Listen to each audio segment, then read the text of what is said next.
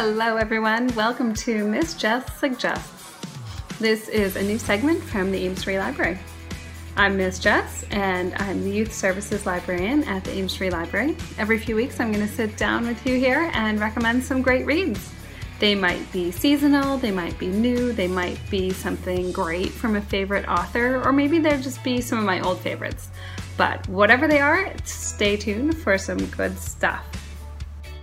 Today I'm going to feature juvenile fiction. These are books that generally appeal to 3rd to 8th graders, and while of course not everything in this section is going to appeal to every reader, there is something in this section for everyone. These books here are some great new books. I'm guessing it's been a little while since you've been able to come to the library, so I want to highlight a few really good reads that may have slipped under your radar over the last few months. We're going to start with Wink. Wink by Rob Harrell. This is a realistic fiction. We might even call it a subcategory of school story. And it's going to really appeal mostly to those middle school readers, maybe some upper elementary. So 5th, 6th, 7th graders are going to enjoy this book. Now, any book that opens with a radioactive middle schooler is instantly appealing, right? You kind of can't go wrong with that. Ross is strapped to a bed in a clinic getting radiation treatment on a tumor just above his eye. But before he gets too far into his procedure, the story backs up and Ross gives us an overview of his life. He's a pretty typical kid. He's hanging out with his friends and goofing off the summer before middle school starts for 7th grade for him, until his dad notices this weird lump above his eye. And then they discover that he has this rare form of cancer. So the chapters on his medical diagnosis and the procedures are interspersed with chapters about Ross's real life.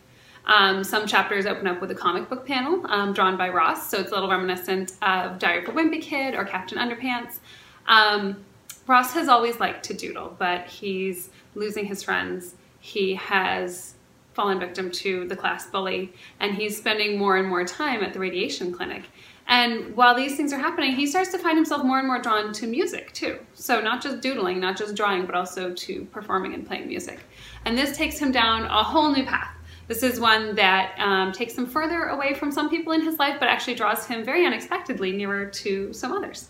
So in the end, maybe we're really all more alike than we think. Wink humorously handles this really difficult topic, but it also makes sure that the cancer at this story really doesn't overshadow the boy at the heart of the story. Parts of this book are based on the author's own experience, so it's very realistic, it's very true to life. And he weaves in these little pieces of dealing with this horrible thing, with dealing with cancer, with heart and with humor, and it really speaks to a whole lot of kinds of readers. So I would recommend this book to anyone who's maybe still finding their place, especially in middle school. Anyone who likes to draw or doodle, anyone who likes to make music. I really think even a lot of readers who aren't really excited about reading might find someone to relate to in this book. So, Wink by Rob Harrell, give it a try. Next up we have Pay Attention, Carter Jones by Gary D. Schmidt. This is another book that's realistic fiction, also would go along in that category of a school story. Also appealing to maybe middle schoolers, but more into that upper elementary range. So this story starts with, you can see on the cover, there's a whole lot of mess going on in Carter's life right now. Well, the story opens with a little taste of Mary Poppins, when a butler just appears out of the blue, but exactly when he's needed. So Carter Jones is dealing, you can see, with a lot. It's the first day of middle school. It is pouring down rain. The dog just threw up on the floor again. The car won't start. Carter hasn't seen his dad since he left on his last deployment. He even mentions a funeral. So things are rough. So when the doorbell rings and there's this butler standing there, like this full suit, very posh British accent, impeccable manners kind of butler, Carter just kind of closes the door on him. He thinks, I don't know what this is and I don't have room for this in my life. Well, eventually Mom gets to the bottom of this, and before they know it, Carter and his 3 sisters are being dropped off at school on the first day in this huge purple car by this fancy butler wearing a bowler hat, holding this giant umbrella as Carter gets out of the school. Not exactly the entrance that he was looking for on his first day of middle school. So, the butler. that is Mr. Bowles Fitzpatrick to you. He does help out around the house. He's really good with the kids and making sure they get things done when they need them. But he's also this source of embarrassment for Carter. I mean, the car, that umbrella, cricket whites, not his idea of being cool in middle school. So he's got a bit of a rocky relationship with him until Carter and Mr. Bowles Fitzpatrick find some common ground and they can connect over all these difficult things that are going on in Carter's life. So this book is a bit of a journey of self-discovery. It's humorous, it's touching, it's really pretty relatable for a lot of kids, except for the whole very fancy butler showing up at your front door kind of thing. But, you know, it's a quick read. It's very accessible. Once you get through a chapter, you kind of want to find out what happens next. This author is really good at leaving you wanting to read more. Our third featured pick of the day is Clean Getaway by Nick Stone. This is another realistic fiction book, but it does have a little bit of an element of adventure, so maybe a little bit of a heist story going on here. And this one's going to be of interest to those upper elementary and middle school readers again. So, William Lamar, also known as Scoob, he's gotten into some trouble at school. He punched another kid, but he was defending his friend's younger brother. So he really didn't start the trouble. But not only is he in trouble at school, his dad comes down hard when he gets home. So his dad is very strict, very no nonsense, and pretty much puts him under house arrest. He's grounded, he can't do anything, he can't go anywhere. He even canceled their holiday trip to this amazing tropical island. Yeah, so Scoob's kind of not all that excited about that right now, right? So, completely randomly, his beloved grandma, they call her Jima. So when Jima shows up and asks if he just wants to go for a ride, he grabs that suitcase, that one he doesn't need anymore for his tropical vacation, and he hops in. But he's a few miles into the trip before he realizes that, wait a minute, this isn't grandma's car. This is this huge RV. So they're not just going out for a day trip. Well, here we go. Scoob and Jima hit the road on this epic adventure across the southern part of the United States. So as they kick off their trip, an important thing to learn is that readers learn that Scoob is a black boy, but his grandmother is white.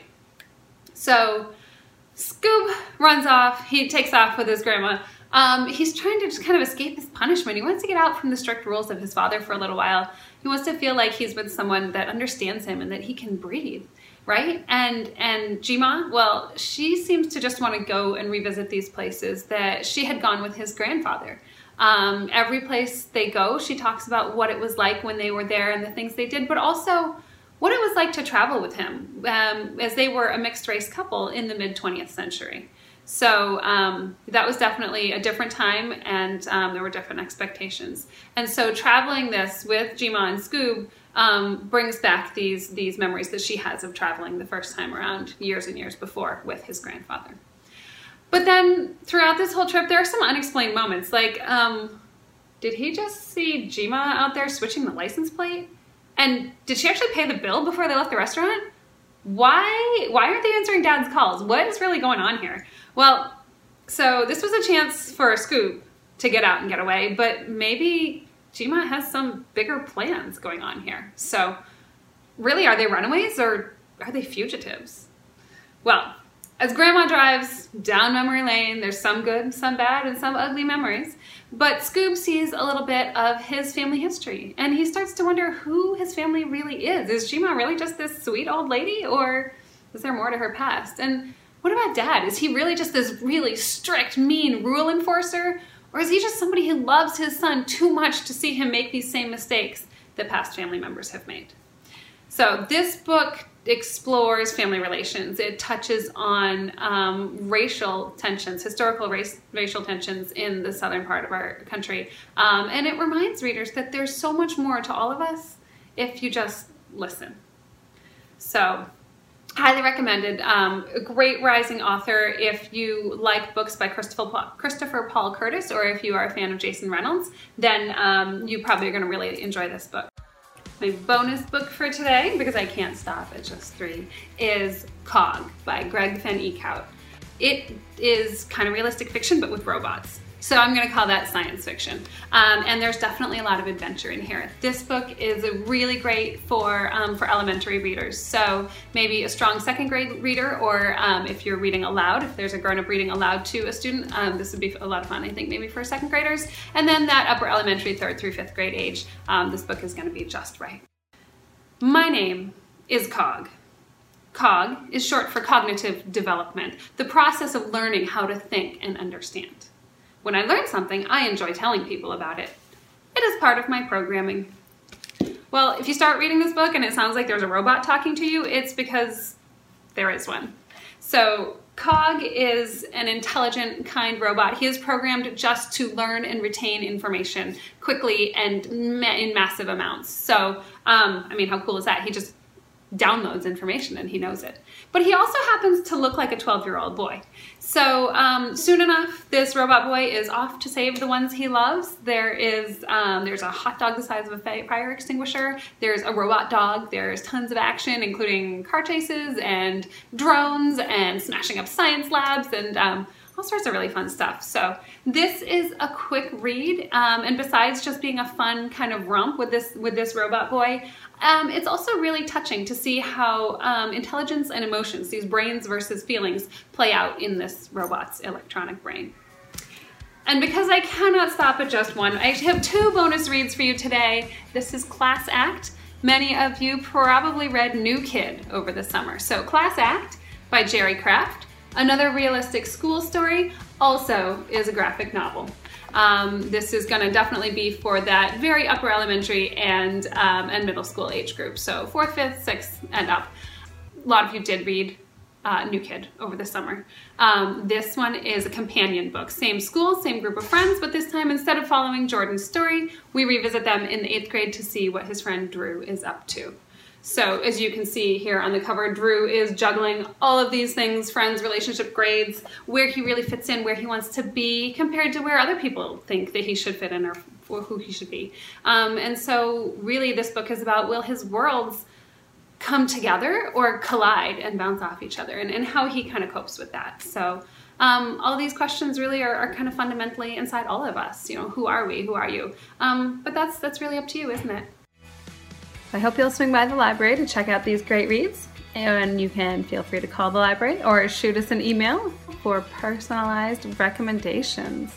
Check back soon to see my next video for some more suggestions. Till then, be well and read well.